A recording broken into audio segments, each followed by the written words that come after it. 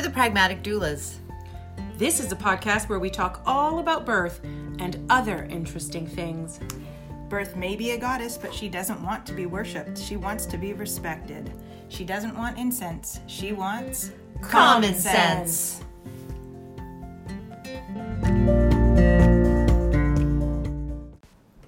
All right, we're recording. Welcome. Hello. back. My name is Kim. I'm Steph. And I'm Suzanne. My claim to fame today is I got dressed. Woo! And you guys all came to me. Yes, and you did.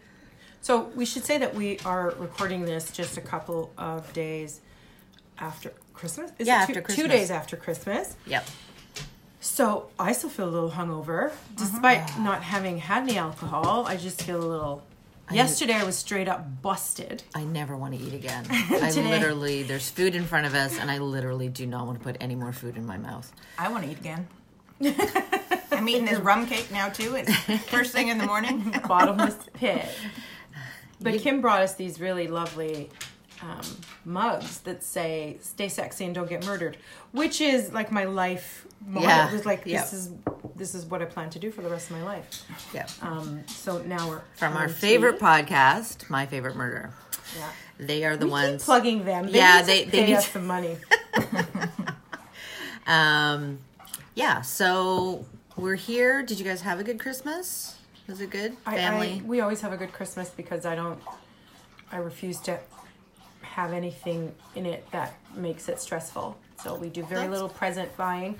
So there's not a lot of shopping. And it's really just about getting together with people and eating and enjoying each other. And that's it. That's what Christmas is for me. And so, yeah, it was great. You have a lot of family, right, Steph? Yeah, we had about 20 people over at the house, but you had a lot. You had a big gathering About too. 55. Yeah, 50. I have 20 at my house. I had And that was a 5. And I was one of the 5. Well, there's all different ways to do it. So, but I'm glad it's over. I really am. It does, even though I say there's no pressure, it does, December comes and it does feel a little pressury. We also have a bunch of birthdays in December. Oh, true, yeah, your own. Mine, 2 of my sons, my sister, my dad, and my brother. Like, that's madness. Right. So I'm kind of glad. My sister's birthday's tomorrow. So I'm kind of glad that it's going to be done soon. Well, that's and good. We can do like fresh new year kind of things. Does your whole family do that minimal gift idea or Kris Kringle, or is it No. just the immediate family? It's just me and my kids. Yeah. Okay. Just me and my kids. There's too many of us for us to coordinate that. no. Oh my God, we'd have to hire a professional.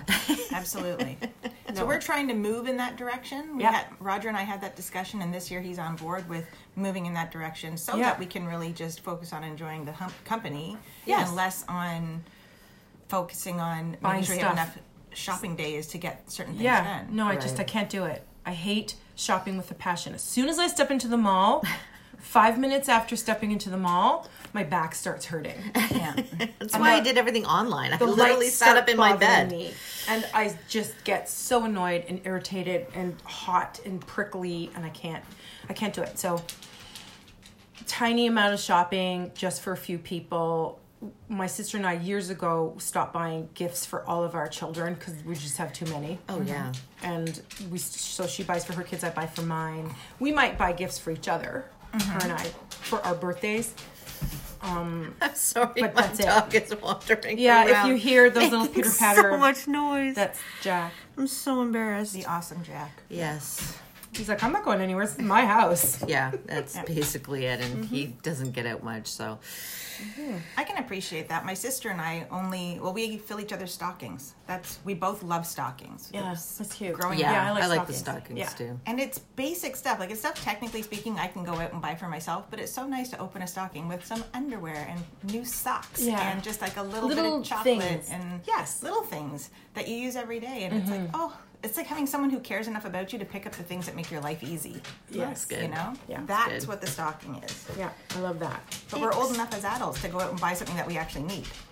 I'm so embarrassed by this dog. I want to shoot myself. He's awesome. We He's love Jack. annoying as fuck. And He wants to do. he's gigantic, and it's just a small space, and it's his space. So we It have is no his space. Okay, so that'll be just like our background music. Okay, Jack's just- feet on the hardwood floor. Yes, jump up on the couch. There you go. That's a good boy. Have a nap, Jackie. Have a nap. All right. So couple things to go through. We swear.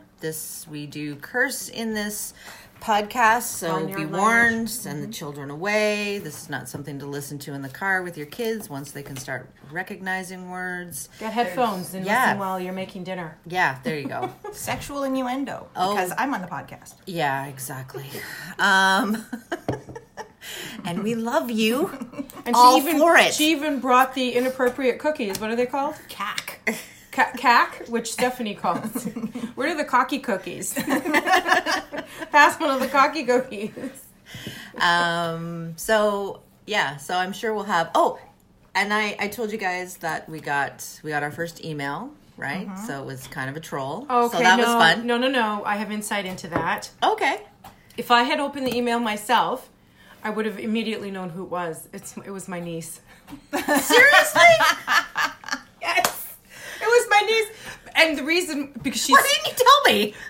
I was so disappointed. She's so disappointed that we didn't respond. Oh, but I thought she was a troll. She said to her mom, can you ask Tia if she got that email on her podcast email? Because I haven't heard anything back. Oh, I because feel you so had just bad. copied and pasted the message to me. Yeah. I didn't. I thought you were going to look at the No, email. I didn't bother because you just copied and pasted to me. So I saw the message, and then my sister's like, "Did you guys get any email from your podcast?" And I was like, "What?" I was literally so excited. I was sitting here. My mother-in-law was here. My ex-mother-in-law was here with my ex-sister-in-law, and it came through, and I was like practically shitting a brick. And then we started talking. I don't know if I told you guys this. I thought it felt better if I told you in person. While we were sitting here, Will was with us, my oldest, and he started going on about, that we were going to do this podcast, and he was really super proud of me and how great it will be. Yeah. And it was like nice. my kid, like unbidden, was praising me to cheerleading you. Yeah, to a woman who, I spent 20 years trying to show that show that I was worthy, yeah. Right? So it was like so cool to see to do that. So I was a little bit clumped by the whole thing. Yeah. But yeah. And you opened it up and saw. And then saw that it was a troll, and I was so disappointed. But it wasn't a troll, and I feel bad. I'm sorry. It was my amazing niece Adriana, who's very supportive, but also will, tease, and so don't take it seriously. She totally is on our side. All right. So, anyways, if anybody else wants to, non-trolls, want to send us emails about the podcast, or send us your birth stories to read online, or even tell us, topics maybe that you want for us to cover, the email address is thepragmaticdoulas@gmail.com. All right. So, today we're going to talk about epidurals. Now, when we started this podcast, we were going to, Suzanne was great because she's like, yeah, we can research and blah, blah, blah. And I woke up this morning going, I didn't do any fucking research. Did anybody else? And Steph walked in the door and I'm like, Steph, did you do the research about epidurals? She looked at us like, no. What research? So we have no science to offer you. Well, we have. Besides what's in our head. No, in our heads to be true. But and you're prenatal educators. We are prenatal educators. So we do know a thing or two about epidurals. Look, epidurals are my jam. Okay, I am the doula that specializes in people having epidurals. I am not anti-epidural whatsoever. As I said earlier, the doula community is going to revoke my card because I don't think all natural birth is the be-all and end-all. Sorry, I don't. I've done it, and I've done it the other way. Yeah. I really enjoy epidurals. I think they're lovely things. So at this point, we probably have lost, all the granola doulas that have gone off going, what? Well, there was a Instagram post posted by somebody this week, or was it last week? It was end of last week. The person was giving information. None of the information was incorrect. I want to say that right off the bat. Exactly. The information that this person presented was good information. It was correct, I should say. However, our take has always been that doulas, our number one role is support. And the post didn't feel supportive of women who would choose to have pain medication, which in my experience, in my practice, is a lot. So if I presented that information to my clients in that way, Yes. I feel like my client would feel pressured to not choose pain medication because, well, I know that, the doula would say, I know that you're thinking about having pain medication, but here's the horrible facts about Yes. pain medications and all of the side effects and bad things that could happen to you. But I support your choices if you choose otherwise. Yeah, that in itself does not. So I think it's kind of hard. It's hard to walk that line where you are being supportive of all choices and presenting real, honest information. I think what it is presenting the information about what percentage of babies are affected by particular medications used during labor. Yeah. While also acknowledging that you're in a fuck ton of shame. Pain. Not shame. Not Absolutely shame. not No shame. You're in a world of pain, and not everybody is willing to go through that pain to bring their babies here. I think that's what it is. We all have different ideas about pain as it relates to birth, and I don't think that's acknowledged enough. No. I mean, I always say that, like, when I teach epidurals, I think I do it in such a way that people will maybe try to do it without, but recognize that it is a tool that's there. So I say, do I think every woman can do it without an epidural? No, I absolutely don't think every woman can do it without an epidural, especially when you start throwing in inductions and Pitocin. I mean, that shit's hard. But I also say, do I think you should try? Yes, try it. See how far you can go. And if that's the end, that's the end. Yay.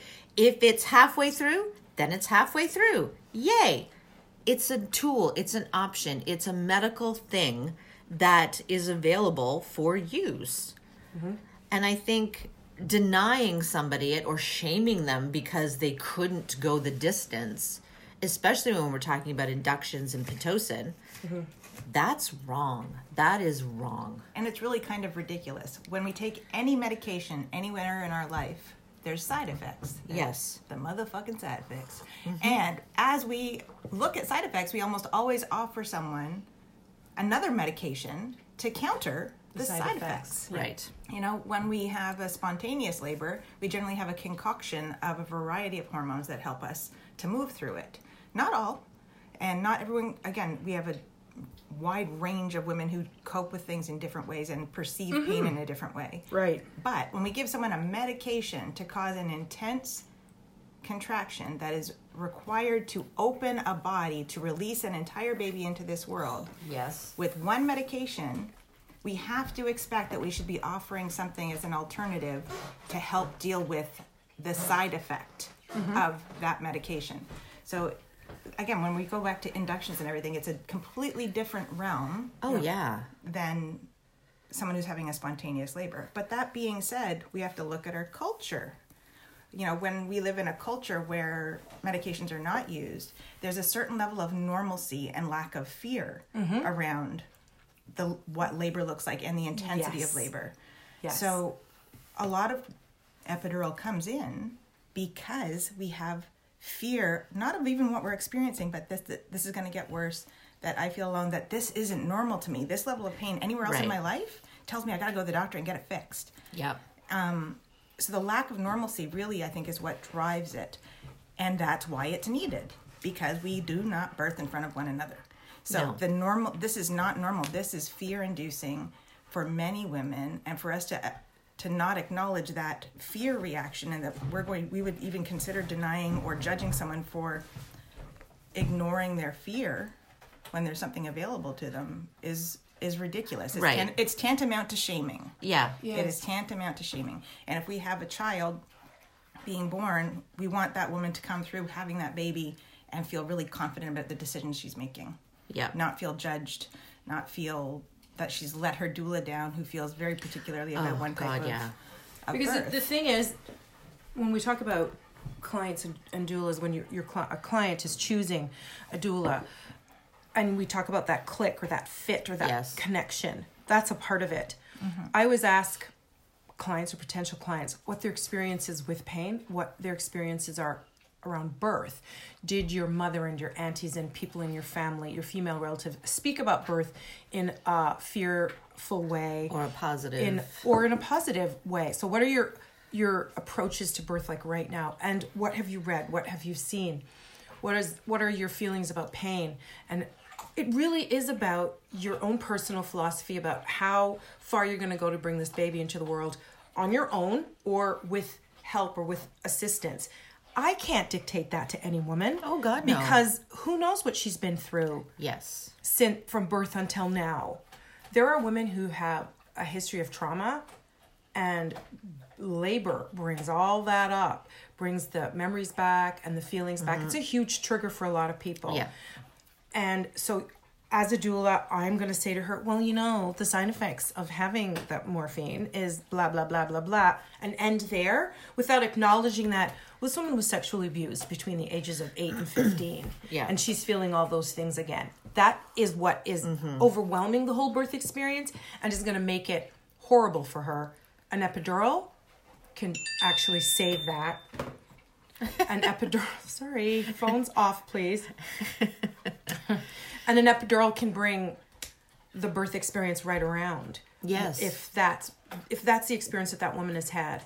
So your job as a doula is not to only provide all of the information, but provide it in such a way so that this particular woman can look at it and say, I have all that information. Thank you for giving that to me. I'm going to choose to use pain medication anyway with my eyes wide open. Yes. That's informed consent. Using your brain. And so you're behind her and saying, excellent, let's go. Let's move forward through that. Yep.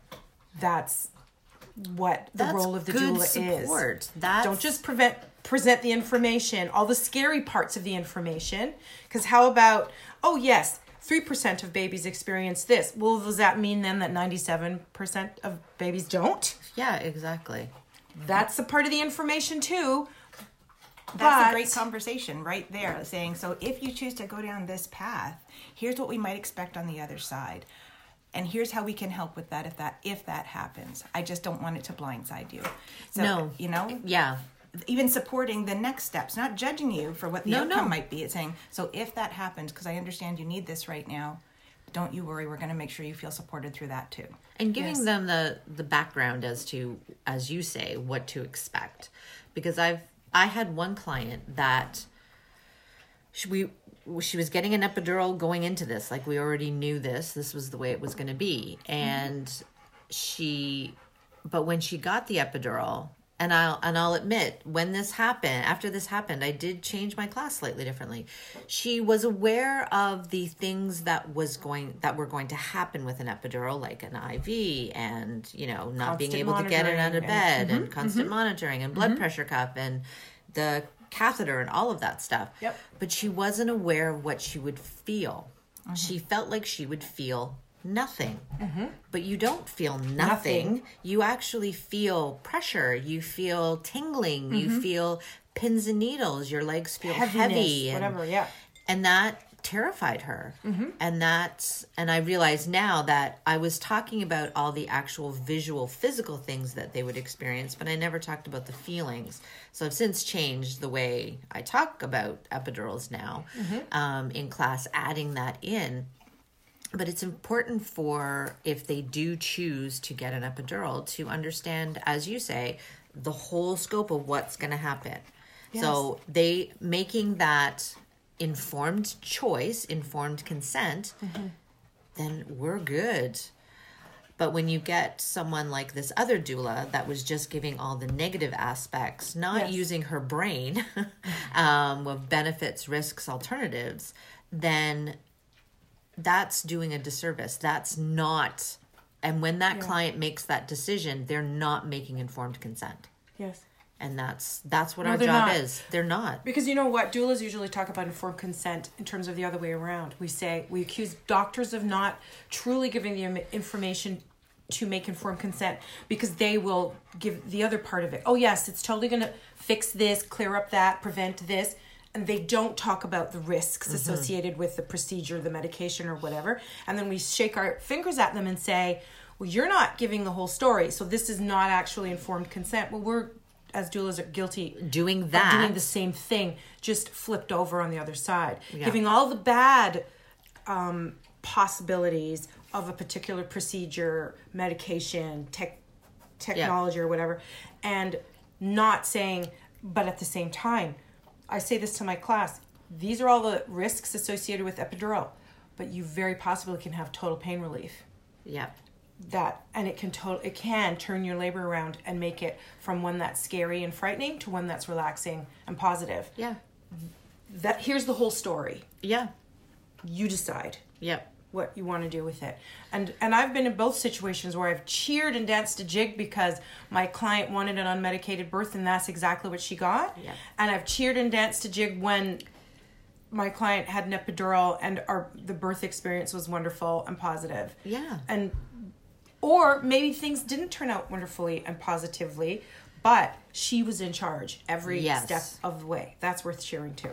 It almost breaks my heart when I've had a couple clients, who really wanted to do it unmedicated, and have had to resort to getting an epidural, and they feel disappointed and they feel like they've let other people down, let their partner down, all of this stuff. And it's like, no, you know what? You did that. You made that decision. I'm proud of you for looking at everything. I'm proud of you for doing what you needed to do that suited you best. And that is a good birth. That when the birthing parent is involved in every decision-making aspect, that's a great birth. When they feel like, birth has run them over like a Mack truck, and even if it's, unmedicated, yay, if they feel horrible about it. I mean, I think I gave you a client one time. She had a precipitous birth, and it was really fast, and she couldn't get an epidural because things were just moving so fast. When she was having her second baby, I came, and I think I had to go away or something. I think I was away at the time. The one thing she said is, no, like not getting the epidural was horrible for me. That was, this birth was horrible. Yeah. And that's not right. Nope. Like she felt totally out of control, probably. Yeah, exactly. But I'm so happy she felt comfortable saying that out loud, though. So many women don't feel that they can say that out loud. Yeah. And helping them unpack that, too. Like, when the first thing you hear from a new client is, my last birth was fucking horrid. Yeah. And they relate it to getting an epidural. So helping them unpack that. And you don't want to change that story either. But I've had a couple of those clients who have either had that experience themselves or heard that horror story, and it's presented as a horror story. And I actually had one client who had a precipitous labor. It was going very hard and fast. We arrived at the hospital. And afterwards, when we talked about it, she thought that not getting the epidural was the horrid part. Afterwards, she went through some therapy and came back and spoke with me.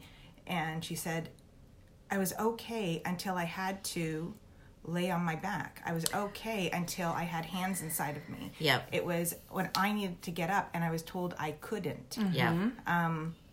And she said, because she ran to the bathroom. Like when there was, all of a sudden everyone was up and I went to just help her onto her hands and knees. She actually slid right off the bed and into the bathroom and closed the door. Oh, geez. And of course in the hospital you can't lock that shit. No. But there's mechanisms for that. That's right.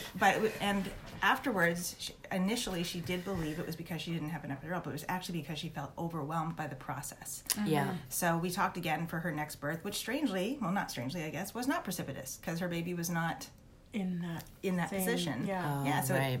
that was a whole other kettle of fish for us to unpack afterwards. Her expectations were not met again. And she actually didn't have an epidural the second time, but she was really thrown off by the fact that this one took about 7 hours, which is fast for most of us, but for Yeah. her it was very long because her first Compared was to the first. an hour and a half. Right. Oh, geez. Yeah. So can you imagine a whole person coming out of your body in an hour and a half? Oh, yes, I can. Yes, That's actually, really- Yes, you can. But her first, that was her first. I cannot. Yes, no, not the first. Yeah. I would have appreciated it, but God. Oh, my Like God. the trauma didn't come from the epidural or not the epidural. It came from being overwhelmed and feeling trapped. Yeah. And it really, really did. And So sometimes, really, that's the role of the doula, isn't it? It's not to prevent something or cause something or make sure something happens. That we can't. No. There's shit we It's just not can't deal the with. role Like, of the doula at all. it's not ours to do. it's to make sure that, you know, That they're as prepared as they can be Yeah. within our powers. Because that's what I was going to say, that I now anyways, now that I'm old, I hardly ever have that situation where a client of mine in the middle of labor decides, after having decided not to have an epidural, she changes her mind to go ahead and have it. I've hardly had anybody feel let down or like a failure, because I focus on that so much prenatally. Yes. There's so much of that. I want to know what you feel about birth. I want to know what your thoughts are about birth from your history. I want to know what your plans are, what your hopes and dreams are for this birth. And That's then we really talk good. about reality. Yeah. Reality. You've never had a baby before. You've no idea what's going to happen, how it's going to feel. So let's just leave all the doors open, okay? And I find that most of the time people are like, yes, let's leave all the doors open. And if it is, if that's where you're headed and that road looks smooth and clear, then that's the road we go down. If we see a detour there, then we're going to have to figure out, are we going to go over it, under it, around it, through it? Yeah. If not, we got to choose another road. Yeah. Because sometimes things happen and you need to have a C-section, for instance. Yeah. So we talk about all the possibilities, and that birth, again, like we say at the beginning, birth doesn't want to be worshipped. No. It's about common sense. Yeah. What is the wisest course of action right now for you? Let's do that thing. Sometimes it means epidural. Sometimes it not. means no epidural. It just depends. So we got to leave all the laneways open, and so there's no guilt. There's no shame about anything. Exactly. These options are here, and you can say, right now, I don't want that thing. 3 hours from now, that thing looks really attractive, so I'm going to do that thing. That's all fine. Yep. And that's just it. It's all fine. It's all fine. I say, one of my taglines, one of the things that I do is, the only thing predictable about birth is that it is completely unpredictable. And all we can do is have our GPS going, and every now and then the Waze app is going to say, there's a detour. Yes. And we got to decide, as you say, how are we going to manage this detour? We're going to take this route, that route, this route, that route. Always. Sometimes that detour is inside the woman, she says, or the birthing person, sorry. Sometimes inside the birthing person, things change. 12 hours into this process, things change for that person. Yeah. And they decide, No. Can we reevaluate our original plan? That's okay. can. It's okay in all other areas of life. It's okay now too. Yeah. And my job isn't to say, no. Remember I told you that epidural increases your risk of blah, blah, blah. That's not the time to do that. No. Well, it's as you say, at any other point in our life, It's can okay to stop and say, reevaluate. yeah, you know what? This is not working It's for not me. working. I got to do this. That's Marriage. Exactly. Not talking about you, baby. Yeah. We love you, Roger. Yeah, it's not. She's definitely not talking about you. But that's just it. Why in birth do you have to decide ahead of time Yeah. what you're supposed to do? Yes. Like, why is that a non-negotiated, and a you non-negotiable? can't. It's written in stone and you can't. Yeah. Nope. Fuck Every that. policy is as good as the paper it's written on. Yeah. And it's up to people to implement the policies, reevaluate the policies, and change the policies if need be. And this birthing person needs to know that they're in charge. And if they want to change course at any time of And the game, they can. Isn't that what makes it sacred? That, we talk about this sacred thing and, the goddess and all that. Oh, fuck, I hate that bullshit. the sacred, the goddess, is that birthing person, that birthing parent's decision making.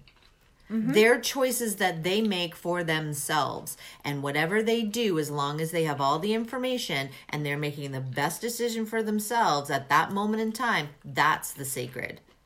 That they're standing up for themselves and standing up for their baby, that this is what we need to do in order to move forward. That's the sacred. So it's not, squatting in a fucking field, going, oh, lovely. It can be. It totally can be if that's what you're into. We support those births too. We support those births too. Well, yeah. I do. You do. I'll take the hospital births. So, call me if you're in a field. What's your? Or me too. I'll be your backup. Yeah.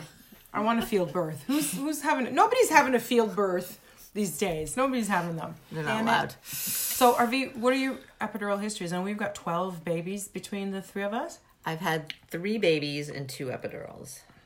All right. I've had 4 babies and 2 epidurals. Okay. And you've had 5 with no epidurals. And I still say that I'm 100% neutral on epidurals. I will support you. Because you felt supported. You did what you needed to do in the space you knew you needed to do it. No, one of the main reasons why I am supportive of people choosing to have an epidural is because I know what that fucking shit feels like. Exactly. I know what that feels like. And regardless of the choice that I made to go through it and feel it, I could never look a woman in the face and say to her, you go ahead and do this for another 8 hours. Yeah. I know what I was feeling like, and my last 3 births were very, very fast. And I can't imagine not only going through that for an undetermined amount of hours. That's it. Yeah. But also knowing that you're in the hospital and all you got to do is press a button. And there it is. And they'll bring pain relief to you. Yeah. God, honest to God, I wouldn't be able to do that. I was at home, very, very fast labors. So I don't want to use the word easy because it wasn't easy at all. No. But it was fast. But there also wasn't the option there. Like, there was no option. I have some people say, oh my God, how do people do this at home, without pain medication? Why, and it's like, because it's not there. Yeah. It's not there. And you just figure other shit out. Like, you just got to do this. But in a hospital, it's one of the options. Mm-hmm. So if that's an option that you choose, and that's the all option good. Is there. And it is so hard in your head to say, I'm not going to do this, even though you're maybe in the most pain you've ever felt in your life. And nobody can tell you it's going to be 3 hours or 10 hours before you have your baby. And you're supposed to resist not pressing that button. Yeah. I mean, of course, there are many women who do that. What I'm saying, it's really hard. It is hard. And I could never say to any woman, no, don't do it. Yeah. Don't do it. I always ask, look, what is your commitment level to a medication-free birth? Like, what is your commitment level? If I get someone that's like, nope, come hell or high water, I do not want it. I had one woman say to me, look, even if I beg for it, I don't want it. Mm-hmm. And I'm like, nope. Okay, I don't know. You can't ask me to do that. I don't know. Can we have like a code word or something? Because I don't. Now, funnily enough, this was her like 3rd baby or something. That baby flew out of her. I didn't even make the birth. I didn't have to do anything. But I had one where we had a code word. And she kept saying, I want sunshine. And I go, well, we can't go outside. Like, we're in labor right now. Like, what code word? Totally forgot the code word. And then she looked at me and she literally grabbed my arm and looked me dead in the eye and goes, I want sunshine. And I go, oh, fuck, okay. Let me go. I'll go get the nurse. Hold on. I think I'd been a doula all of like 10 minutes at that point. But, totally forgot that. But I forgot my train of thought. But anyways, I want to know, like, what's your commitment level? Like, where do you stand? Are you like, let me try it and I'll see how it goes? Great, no problem. Are you like, come hell or high water, I do not want it. Mm-hmm. Come hell or high water, I fucking want that shit. Mm-hmm. No problem. Whatever your level is, but no, we can always adjust. Yeah. We can always adjust. Yeah. Because you've never done this before. And I think our clients need to know that we're flexible that way too. Yeah. I think that's important for them to know that. Oh, you said you didn't want an epidural, therefore, as your doula, I am going to make you stick to that promise. Yeah. No. that we are flexible support like a backbone, not a brick wall. Do you remember? I can't even remember her name. There was a doula, and this was back when we had like Yahoo message boards. Oh, remember those? Let's trash other doulas right now. This is the part of the podcast where we're not going to say any names, mostly because I can't fucking remember it. But she was a doula, and she said on these message boards that if her clients got an epidural, she left.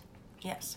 What? Yeah. And not left to like go rest while her client rested. She was like, she left the birth. Yeah, you were on your own at that point because she felt that the only way to do birth was without medication, and that was it. And if that's what you chose to do, she was gone. Her job was over at that point. Okay, you know what? Fair enough. But did clients were aware of this? I think so, but I don't know if she presented it to her clients that way or if she just simply said, when you get to that point where you choose your epidural, then my job is over.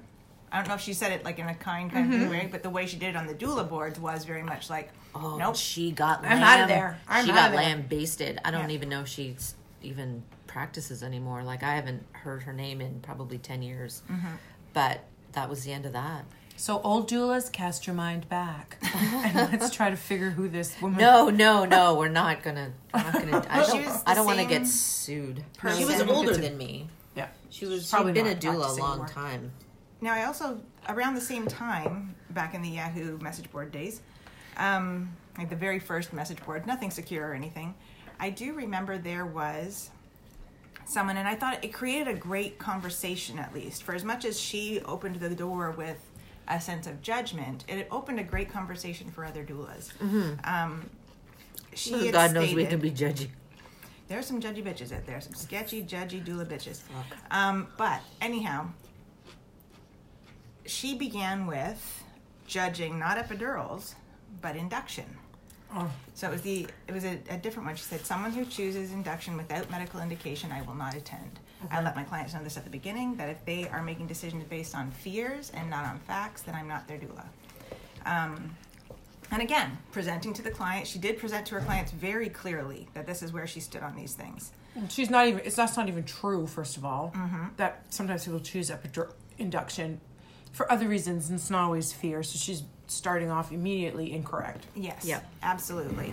But it did, for as much as it started off as this big judgy thing, what it ended up with was doulas. There was a great conversation about doulas acknowledging bias. Mm-hmm. Yes. And I really loved how the epidural conversations and, interventions in general can start off with a lot of hot-headed doulas coming out of it.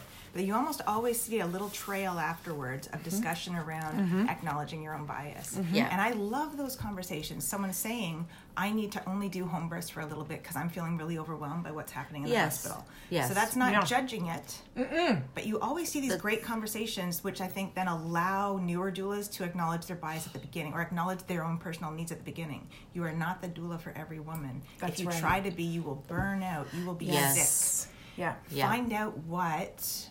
I don't want to say, it sounds horrible to say your target client, but really just... It is. It's not about the client, it's about you. Like, what do you need? Yes. Are you able to support this person? Yeah. Are you able to support this person? In their choices? We all have that line. Mm-hmm. Yeah. Some of us have broader boundaries and some of us have smaller boundaries, and that's okay. I feel that the key is being open to and clear with clients right at the beginning to say, this is who I am, this is how I work. And that's how you find that click and that connection. And if you don't find it, pass that person on to somebody else who they can find that click with. Yeah. Because you're not doing that client a service if you can't support them the way they need. Mm-hmm. It's not just about, getting that almighty dollar. It's about actually supporting that person the way they need to be supportive. And if you are going to be silently judging inside your head, you can't hide that shit. As much as you think you can't hide that shit. Should we wrap this up and start talking about birth stories now? Because we are at 38 minutes. It's okay. We can, because I can stop and then splice it together. I'm that good now. You're that good now. Ladies and gentlemen, this has birthed. Okay, so cut this part out, this little part that we just talked about. Oh, so fuck no, it's gonna stay in. It's all gonna stay in? Anyways, yes, go. I was gonna say that doula on the message board who said this outrageous thing, and then it led to a big open discussion. That's great. It reminds me of, Donald Trump's presidency. Oh, damn, we're going there. Well, I mean, his presence in the White House, not besides causing all sorts of disruption and straight up harm to vulnerable populations, it has started a global conversation, Yes, I believe, that's about true. all sorts of things. And that's a good thing. Yes. Yeah, true. Now we know where we stand. Like, I think we were all wearing rose-colored glasses before, with the Obamas. It was just like, oh my God, everybody sing Kumbaya. Kumbaya. Around the campfire. And now we realize, oh, shit. the neo-Nazis were just quietly underground. Yeah, preparing. they didn't go away. They didn't go away. We didn't kill them with our love. They're still here. And it's starting a conversation. It's opened everybody's eyes up. And so many more things have come to light that now we can face them. Because if things are hidden underground, how do you face them? Yeah. So, yeah, nobody wants him in the White House. Well, I'm sure some of you want him in the White House. Somebody does. But I don't. But his presence there has opened up all kinds of conversations. And It's true. that's one silver lining, I guess you can say. I think for me, on these message boards and whatnot, I would like to see more doulas be better at projecting their message to, especially newer doulas. Yes. Like, Some of these newer doulas are getting slaughtered on these message boards. That's a great word for it. Slaughtered. They Yeah. are. When you see there's like 87 comments, you know that they are tearing this poor person to new shreds. one, yeah. Because they might have said, like, there was this one situation where somebody asked, was it her sister or a client? I don't remember. Oh, it was her sister, I think. The one about she ended up having a cesarean Yes, yeah, big birth with a baby. big baby. Yeah, and when the baby came out, the one thing she said is, oh, there was no way that she could have done this. And everybody freaked out. Yeah. Don't say that she can't do it. You can't. And then they started giving statistics, blah, blah, Yeah. blah. And then way down, she goes, well, what I meant was emotionally, she couldn't have done it. Yeah. Oh. Yeah. Where's the evidence for that? Yeah, there is no evidence for that. So it's not enough to give statistics. Oh, well, 80% of people with babies over this percentage of weight can give birth vaginally and blah, blah, blah. That's the evidence. And we give that to people and think that that's all they need. No, it's not. So did you look into this woman's face and ask her, how are you feeling about that? About possibly giving birth to a 10-pound baby? Yeah. And she might say, no way, I can't do it because blah, blah, blah, blah, blah. End of story. It doesn't even need to be because. If she says she doesn't want to do it, she doesn't need to give an explanation. That's true. That's her choice. Yeah. And nobody needs to be going, well, why? Why would you do that? Mm-hmm. No, So fuck all you. the way down in the comments, Yeah, like she finally said it 120 wasn't comments about later. the possibility of her physically birthing this baby, because the evidence says that she probably could have been able to do it. I said she couldn't have done it because I know my sister, or I know this person or the client or whoever it was, that emotionally there's a whole other thing there, and they can't do studies on that. No, you can't.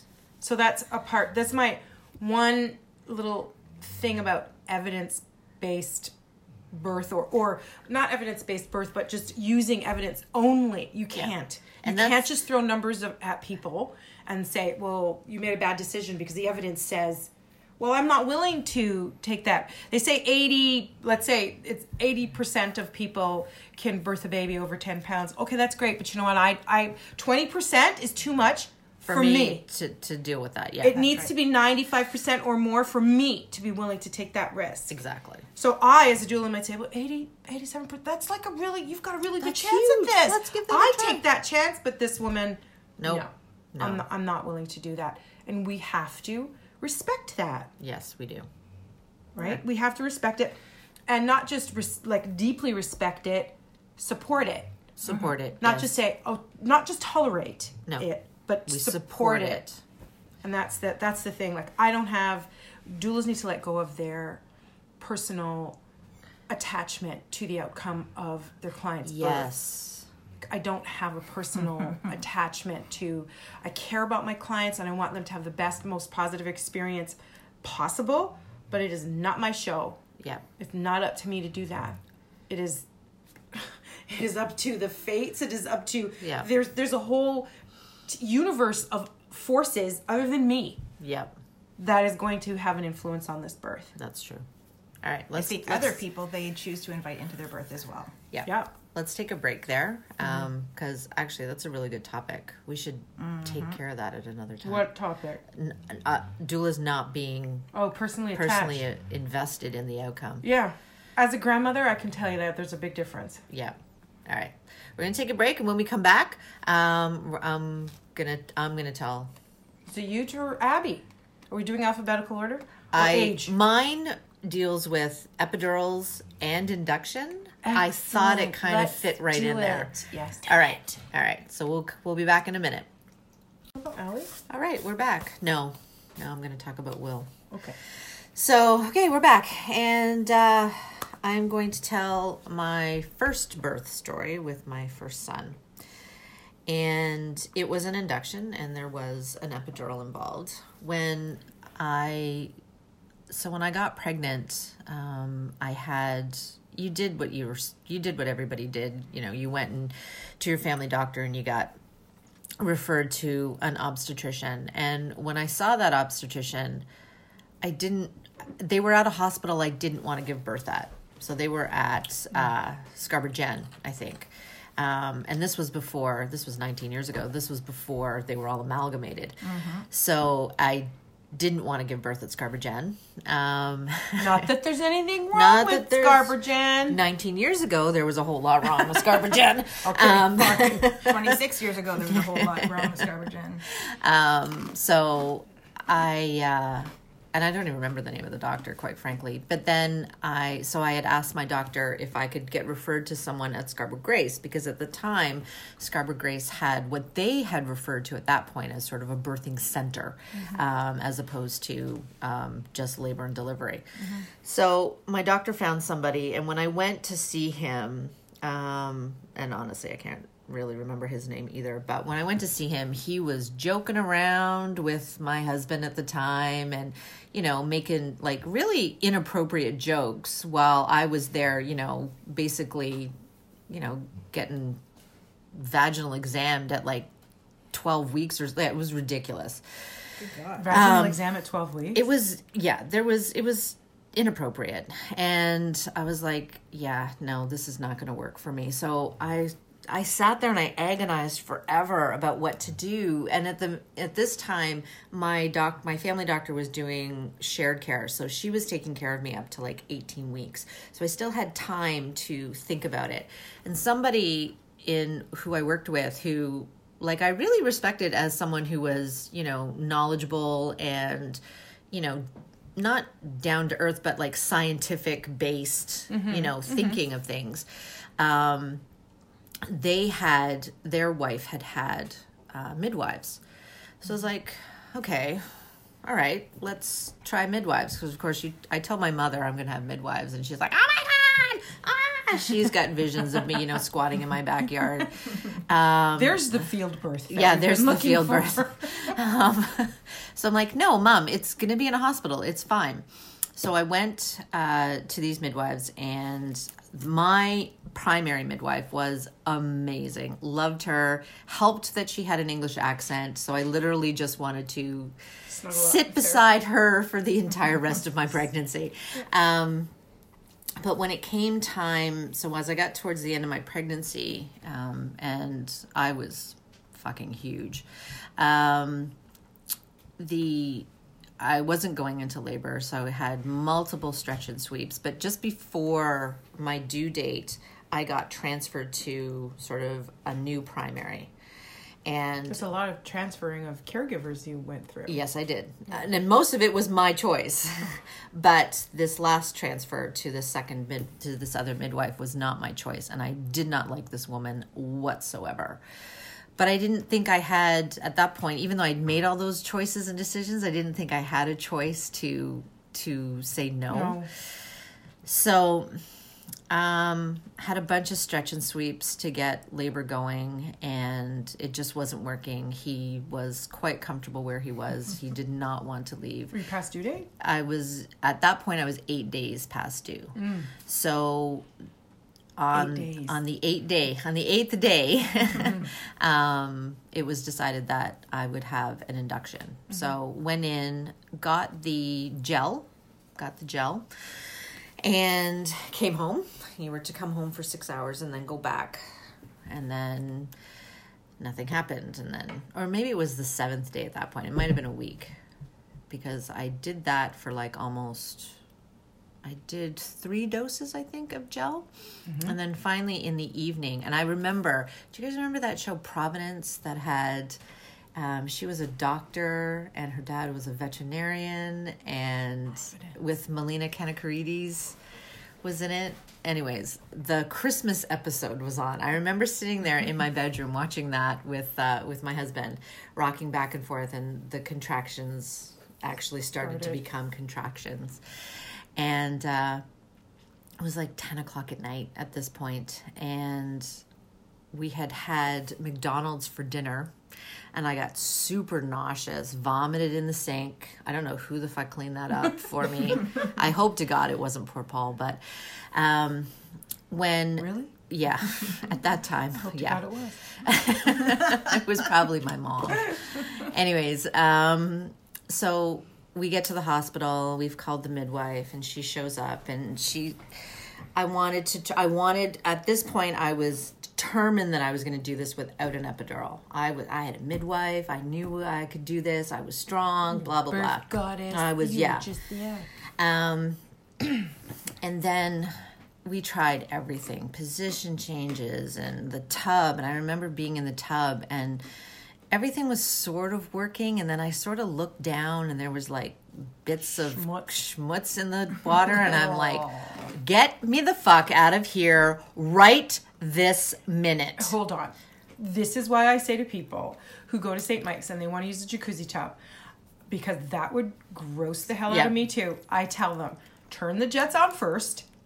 So a little tip, turn the jets on first, then get in the tub, because once the water's all moving, you can't see all the schmutz. But if you you sink yourself into still water, oh my God. Yeah. It was gross. Yeah. So I get it. So, and they could not get me out of there fast enough. And I'm like, and I was like, at that point I was like panicking. You've got to fucking get me out of here now. Like, I cannot be here now anymore. I don't want to be wet anymore. Mm-hmm. And again, poor Polly's like, oh shit, oh, he's like running around with towels and stuff. And the midwife's like, ah. And she was awful. I did not like her at all. Anyways, remember at one point we get into the bed and she's feeding me like pulsatilla tablets. I'm like, I don't even know what the fuck this is. Like, what the fuck is happening here? Homeopathic shit. Yeah, homeopathic shit. Sorry, I'm like I told you, man, my doula card's going to be revoked after this. Anyways, so she told me what they were supposed to do, and it worked for like a second. I swear to God, I went through like 2 of those fucking, vials of pulsatilla. Yeah.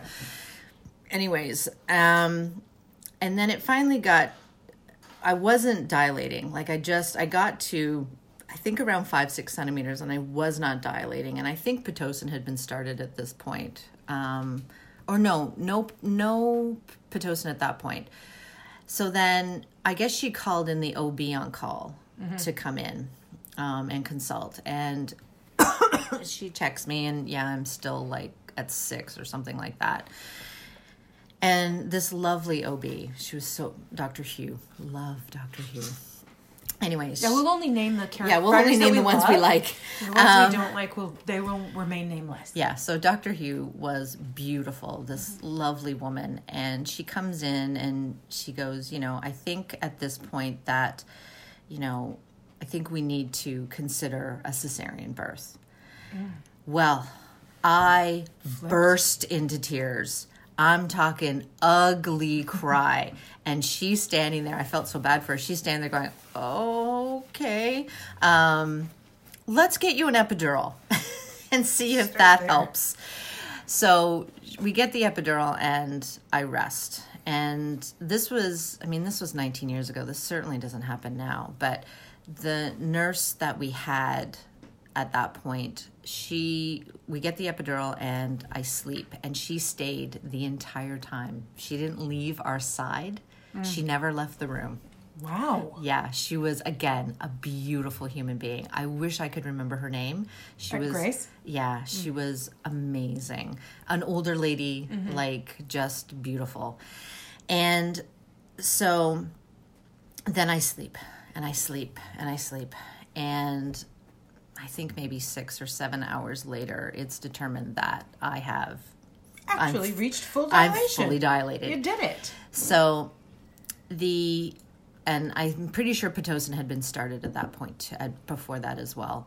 I think Paul counted, and at any given, over the course of the entire labor, I think I had like 10 bags of fluid going at any given point in time. Jesus. Like just water after fluid after medication, even Benadryl, like, because the epidural made me itchy, like super itchy. Yeah. So before when they did the prostaglandin gel, is that what they did originally? And you said you had 3 rounds of that? I had 3 rounds of that. So after that, they didn't give you a pit then? No, they broke my water when I got to... your water. Oh, no, contraction started.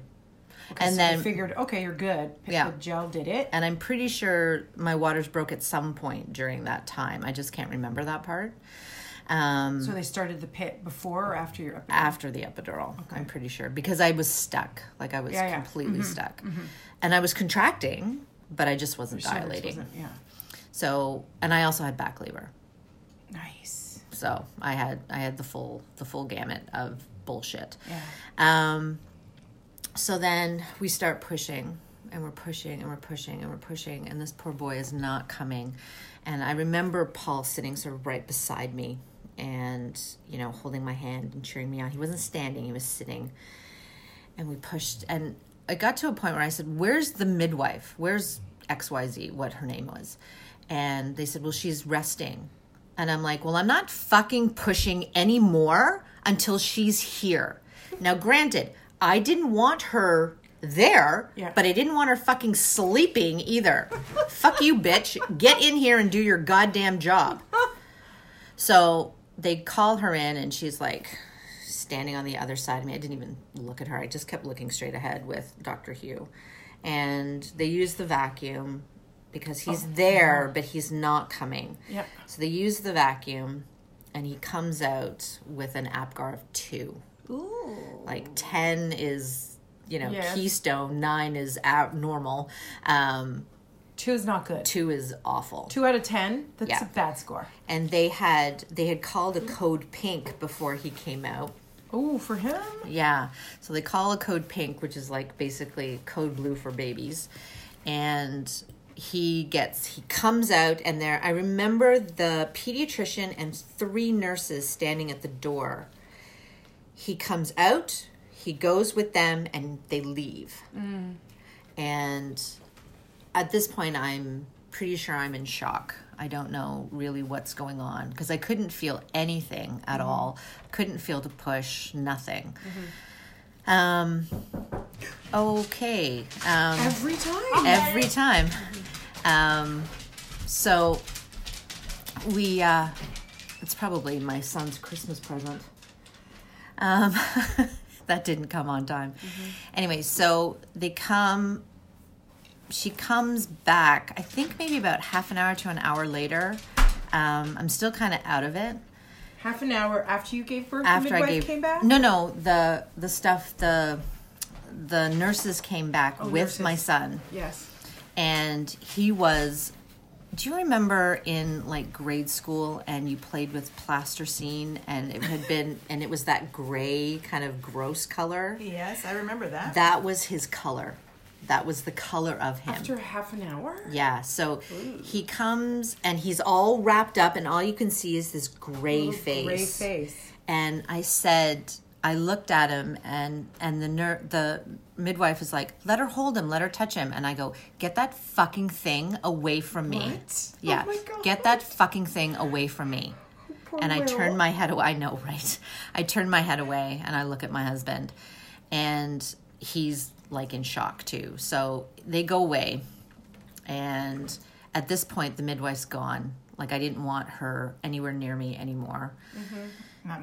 That message was made very clear. Yeah. And I don't want to eat. I don't want to get clean. I don't want to do anything. I literally just wanted to lay in that bed and die. I didn't want to have everything that I had just gone through. What were you feeling physically? I don't even remember that part. I don't remember physically feeling anything. I just remember being numb, but like emotionally numb. And then, so I've obviously transfer of care has happened at this point, and I'm still with the doctor. And again, my beautiful nurse that sat with us the whole time, her shift had ended, so she had to leave. And another nurse comes in who was, again, amazing. And she said to me, she goes, well, I think I had said, I need to see him. Because I think in my head, I'm so sorry. Say it out loud. Say it out loud. All right. In my head, I thought he was going to die. Yeah. Yeah. And I needed to see him first before that happened, because the shock had sort of worn off at that point. And she said, well, he's doing fine. I can't have you leave until you eat something. So I said, I'm like, fine, fucking just give me food. Just shove food in my mouth. I've got to go. So, thank you. So she gets me toast, brown toast. I fucking hate brown bread. She gets me brown toast with butter on it. And then she gets me into the wheelchair. She gets me dressed, gets me into the wheelchair, and we go down to the NICU. And he's there. He's not in an incubator. He was fine at that point. But this massive, almost 10-pound baby is in, like, on, you know, the warmers that they have? Yes, yeah. So he was on that, basically by himself, laying there. And when I got up to him, he had this, like, big moon face, because, of course, I had all that fluid, right? So he's, like, totally waterlogged. He probably only weighed 7 pounds, but 2 pounds of it, I think, was water. And I look at him, and I know how dumb this is going to sound, but he looked like my grandmother. He looked just like my grandmother. You know what? I see so many little boys when they're born. They look like their grandmothers. Their maternal grandmothers. Yes. That's my not maternal a grandmother. Thing. And at that point, it was almost like that was my grandmother saying no. Oh, your grandmother. My grandmother. So his great-grandmother. Yes. Okay. He looked like my grandmother, and it was like my grandma saying, no, he's yours. This is your son. This is my face. What's your problem? You need to, this is yours, and you need to take him. Yeah. And it was at that point that everything kind of settled. And I was like, okay, this is my son. I don't know what happened before. I don't know what all that bullshit was before. But I'll take this kid. I don't know what you brought me before, but I'm going to... This kid? I picked this one. Yeah. I'll take this one. And we were in the NICU for a week. He had shoulder dystocia because he got stuck and with the vacuum. So he had shoulder dystocia. So his right arm was basically limp for months. He was on IVs. He was being fed through a tube. I remember it's funny, he has this spot on his skull, on his forehead where hair doesn't grow. It's where his cowlick is. But they had shaved that to find a place to put an IV because he was so waterlogged, you couldn't find his veins. Oh my goodness. So they were going to put it in his head. But then that, I think somebody had decided at that point to put it in his foot. So they found it in his feet.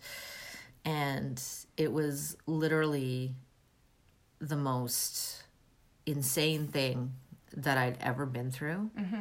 And when it wasn't until maybe 10 years later, so we talk about sort of birth trauma and all of this stuff. And I'd had like 3 other kids in that period of time, or 2 other kids in that period of time. But it was like at that point, there was a disconnect between us because it certainly didn't get the skin to skin. 19 years ago, that wasn't necessarily even a thing. Wasn't invented yet. No, it hadn't been invented yet. And there was a disconnect between us. And I loved him to no end. But I knew that when my other 2 children were born that there was a disconnect. So You mean you knew that after I'd had my other Thomas, 2, I knew something was different. Something wrong had happened in that first birth. Yeah, but I didn't know it until I'd had another birth, which was amazing. So what I did was I had taken a course, a training course in, I guess, hypnobirthing, and they talked about trauma and all of this stuff. And so what I did was I and he knew the story. He knew his birth story. I told him, and I told him all the horribleness of it. So I sat him down one night in his bedroom, and I said, I'm going to tell you a story. And this is the story of your birth. He goes, I know that story. I know that story. I'm like, no, baby, I'm going to tell you it. I'm going to tell you a different story. And I basically told that story without the horribleness of it. I talked about facts, but I didn't give emotion to those facts. What I gave emotion to was the positive side of things. And in that, in retelling my story from a different view, I retold it in my head. I was reading somewhere, I can't remember if I was reading it in a book or whatever, but they talked about trauma, how trauma, the memories are there, but they're hidden, and they're like pieces of broken glass. Yeah. And they don't fit together, because if you put them all together, the trauma would happen again. So you needed to refit those pieces back together into a way that you can handle. And that's how you that's what they were saying is how you get past that trauma, is you find those pieces all again and you put them back together. And when you tell that story, it's now your story, as opposed to all these little bits of brokenness in your head. I'm not doing it justice what I'd actually read, but that was sort of the gist of it. And not knowing that at the time, because I only read that like a month ago, I don't know. But I realized now that when I had done that's what I was doing. I was taking all those pieces of shit, all those pieces of trauma, and it was traumatic. Yeah. And I put them back together into my story, into my new story. And I didn't whitewash really any of the story, but I told it in a way that he understood and a way that my heart could understand. And like without re-traumatizing yourself. Yeah. Or re-traumatizing him, because I'm pretty sure telling his birth story, it was, I mean, was I doing it to punish him for that? Yeah. So once I had done that, things were different. Things were better. But unfortunately for 10 years, things were odd. Yeah. And, he's not a very demonstrative, like physically loving, and I mean, you sit there and think, did I do that because I didn't have that skin to skin, because I didn't have that initial contact with him, because of all of this stuff. And I'm certainly not going to beat myself up I can't go back and make things different. We could all do that, dissect our kids and figure out, did I do that? How did I fuck you up? Exactly. How did I screw you up? I'm sure we have. Oh, I'm sure we have. We don't need to. We don't need to sort it all out. But so that's, I did not want to have an epidural. That was it. But when I got that epidural, oh my God, life changed dramatically. And I am so thankful that I had that. And did I want to be induced? No. Should I have been induced? He wasn't coming.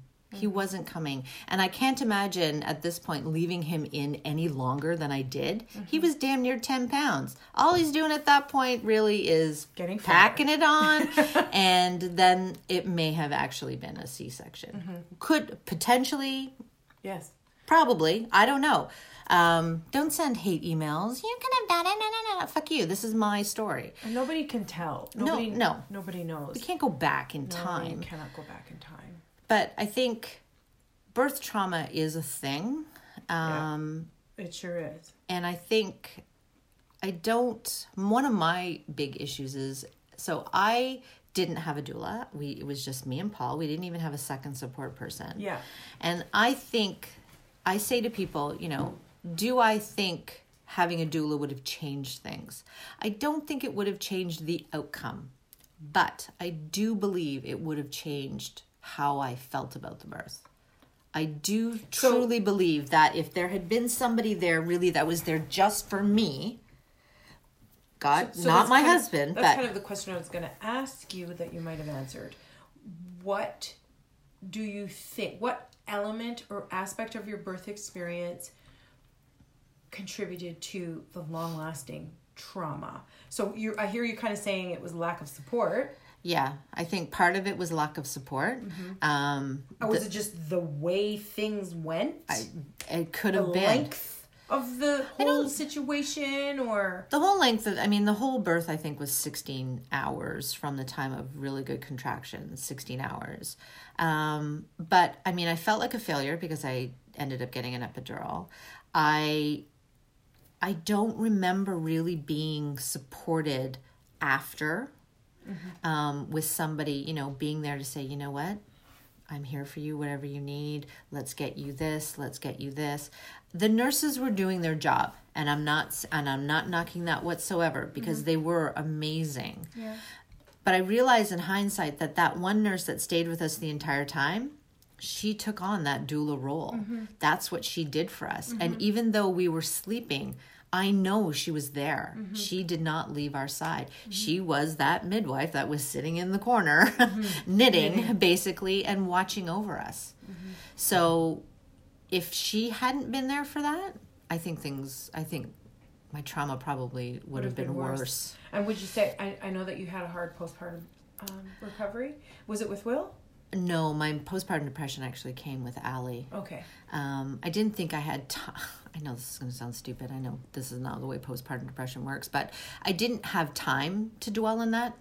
I had a son that needed to be fed. I was desperately trying to breastfeed. We were back and forth from the hospital because he was there for at least a week. And then when we got home, we had all this other stuff. And by then I'd gotten my other midwife back because I think they knew if what's her name came, I wasn't going to let her into my house. So Valerie showed up and was, amazing and really supportive of us and things like that. So I think you have to be there for your clients, and you have to, not judge them and help them work through their stuff. Yep. And if they get an epidural, it's not a big deal. If they end up getting induced, you be there to support them. Yeah. Because it's not giving up. It's just changing Changing course. course. We're Changing the taking course. a detour this way. And guess what? I'm coming with you. Yep. Yeah. Yeah, exactly. So that's my birth story. Thank you. Thank you for sharing. Thank you for letting me cry. Or you to that. I'll be honest, I'm not sure I've ever Surprise actually said that out loud. That was the first really? time I'd ever said that out loud. It's the first time you'd spoken the birth story out loud. No, that I thought he was going to die. Oh, okay, yeah, that. Yeah. In my head, I always Made it real. felt it, but I never actually said it out loud. We don't allow ourselves those things. Those words. Yeah, I've had 5 babies, and I've never felt that, so I don't know. Yeah. What that could possibly feel like. It's scary. Yeah, I thought when I went to go see him in the NICU that he wouldn't be alive. Mm-hmm. But then he was, and he looked all rosy, and he looked like my grandma, and it was all, aww. Well, I was wrong. I'll take that kid right I'll take that kid right there. I don't know what the fuck you sent me before, but I will take this one right here. So there you go. All right. Excellent. This Thank has been you. a long, long podcast. It really has. Thank you for sticking with us. Yep. But we're going to end now. So rate, review, and subscribe. And tell your friends. Yeah. Okay? Spread the news about this amazing podcast. Spread the word. Yes. And and again, our email address for any comments, nice comments. Don't be a troll. Don't tell us bad things. I will cry. I will cry. I won't. I will hunt you down and find you. I'm so sensitive. So what's the email address? thepragmaticdoulas@gmail.com. Also, we might want to tell everybody, you can follow us individually, We Oh, yeah. actually are real people on our own. Yeah. We are? What? Yeah, we are, by the way. Shit. You can follow me on Instagram at doula Sue. And no, sorry, scrap that. You can follow me on Facebook at doula Sue and on Instagram at doula Suzanne. And what are your handles? I think mine is official_doula Steph. Pretty sure on Instagram. And mine is Doula Kim, Kim. On Instagram. On Neither one of you Instagram. guys are on Facebook. The Toronto Doula group is on Facebook, but I'm not Don't follow me on Facebook. If you want to follow us on Facebook, it's Toronto Doula Group. But maybe at some point we'll have a Pragmatic Doula Facebook. And a Pragmatic Doula Instagram. We do have a Pragmatic Doula. Do we do. Did I not tell you that? There's another surprise. Yeah. We do. The Pragmatic Doulas. I'm going to start posting shit on there then. Yeah, there's one picture on there from before, but we have no followers and we're not following anybody. We should take a picture every episode. We will. We're gonna. I look like crap today, but that's okay. Me too. We're Christmas hungover. Okay. I'm so Christmas hungover. I drank a bottle of wine. Thank you very much. I didn't. I don't know what my excuse is, but I've got the carbohydrate swell. Yeah, because she's keto and her body went, "What the fuck, sugar man." All right. All right. Thank you, and care, and yeah, this is gonna be posted probably in a couple weeks. Well. Unless you want this to be the first one. Probably January 21st, right? Because the first one's the 7th. Yeah. And then... So this should be January 21st. Yeah, so we're always going to be about 2 weeks behind, 3 weeks behind. The date. Yeah. But January 21st, 2019. I hate when podcasts say the month. Yeah. But it was like 3 years ago. Yeah. But they never say the year. So January 2019. There you go. All right. Yeah. Thank you for listening. And we look forward to hearing from you. Bye. All right. Bye.